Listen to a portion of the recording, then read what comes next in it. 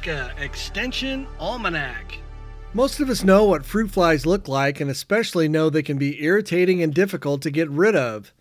Nebraska Extension Entomologist Jody Green says another tiny fly in the home looks and behaves like fruit flies, but are actually what are called drain flies. She says they are just as annoying, and they do take a little effort to control. Drain flies are a type of small filth fly, often confused with fruit flies because it's that same size, but there are a variety of small filth flies, and drain flies are one of them.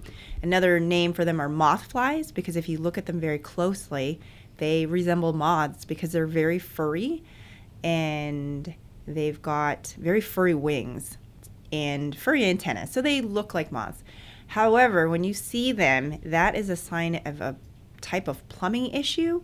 So it's usually near like a toilet or a sink and has a lot to do with sanitation. So, a lot of times people think drain flies, they must be living in the drain. However, they are living and breeding in the gelatinous film in the drains, bathtubs, toilets, showers, so maybe even the sewage pipes. So it's something that you can't just throw bleach down there. You need to actually find that film and scrape it out or wash it out. It involves a little bit of deep cleaning. The location where you would see drain flies are normally close to these areas like restrooms, but it could be in an office, could be in homes, restaurants, anywhere that, there's a plumbing line. So basically anywhere. But they are very poor flyers. So they're mostly standing like on a mirror or on the toilet or on the wall. So they're easy to catch.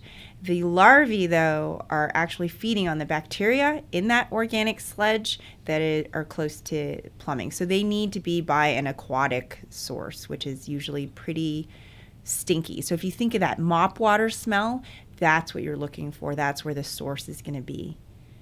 Kind of gross, right? Like a toilet tank, drains, something that's got excessive moisture. So something that's leaking maybe.